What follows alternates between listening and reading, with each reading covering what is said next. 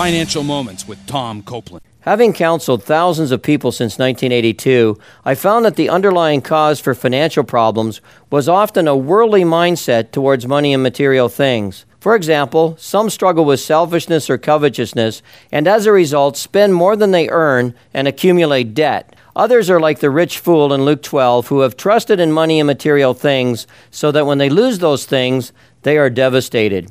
What's the solution to dealing with a worldly mindset? Romans 12:2 admonishes us, "Do not conform any longer to the pattern of this world, but be transformed by the renewing of your mind." How do we renew our minds? Joshua 1:8 states, "Do not let this book of the law depart from your mouth. Meditate on it day and night, so that you may be careful to do everything written in it." In summary, meditating on God's Word will enable a Christian to develop a godly mindset and godly attitudes towards money.